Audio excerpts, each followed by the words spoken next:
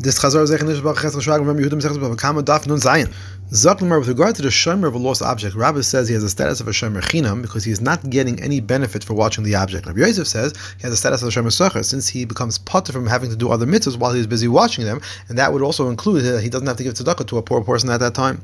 Others say that Rabbi Yosef says he's like a shomer sacher because the Torah requires him to watch even against his will. Rabbi Yosef, yes, Rabbi, a Brisa says if a shomer aveda returns the item to a place where the owner will see it, he's not chayiv if anything happens to it at that point. If it's stolen or lost, he's chayiv.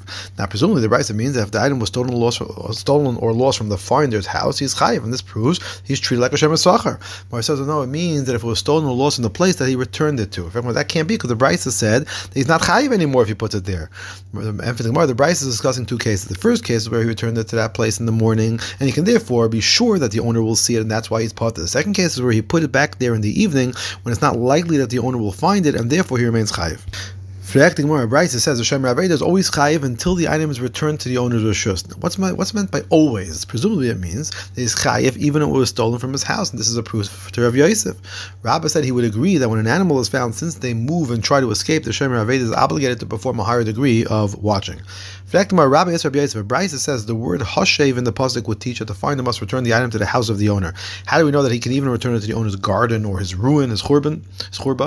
The word teshivim teaches that he may be returned in any manner. Now, we must be referring to a garden that's not watched, because if it is, that's the same thing as a house. This proves that he may return it to an unguarded place and not be chayiv, which is like a shomer chinam. Rabbi Yosef answered, the Bryce is referring to a guarded garden. Although this seems to be the same as a house, it teaches that the owner does not have to be aware that the item was returned, which is, as Rabbi Lazar says. Abaye asked Rabbi Yosef, Rabbi Chia bar Abba named Rabbi Yechanan said, if a shomer aveda falsely claims that the item was stolen from him, he must pay kefil to the owner. Now, if he's treated like a shomer sacher, when he makes that claim, he must pay for the item anyway. So why would he have to pay kefil? It must be that he's treated like a shomer chinam. Rabbi Yosef said, Rabbi Yechanan was referring to where he claims it was stolen by armed robbers, in which case even a shomer sacher would be potter because it's considered to be an oinus. Although armed robbers are considered to be really a gazlan as opposed to a ganev, which doesn't pay kefil, since they hide some people, they are considered to be ganovim. They are considered to have this title of ganev. In fact, my Brisa says that a shomer chinam is more stringent than a shomer sacher, and that it pays kefil. Now, according to this answer, this is not a stringency because a shomer sacher pays kefil by armed robbers as well.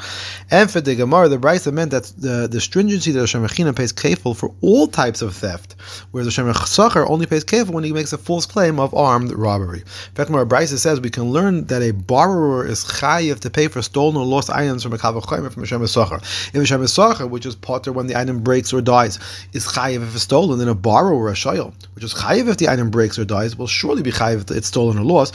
Now, according to the above answer, we should ask that a shomer sacher is different because it pays kefil when he makes a false claim of armed robbery. And for the Gemara, the Tana of this brisa holds that the paying for the principal amount without swearing is considered more stringent than someone who pays kefil only after swearing. After swearing falsely.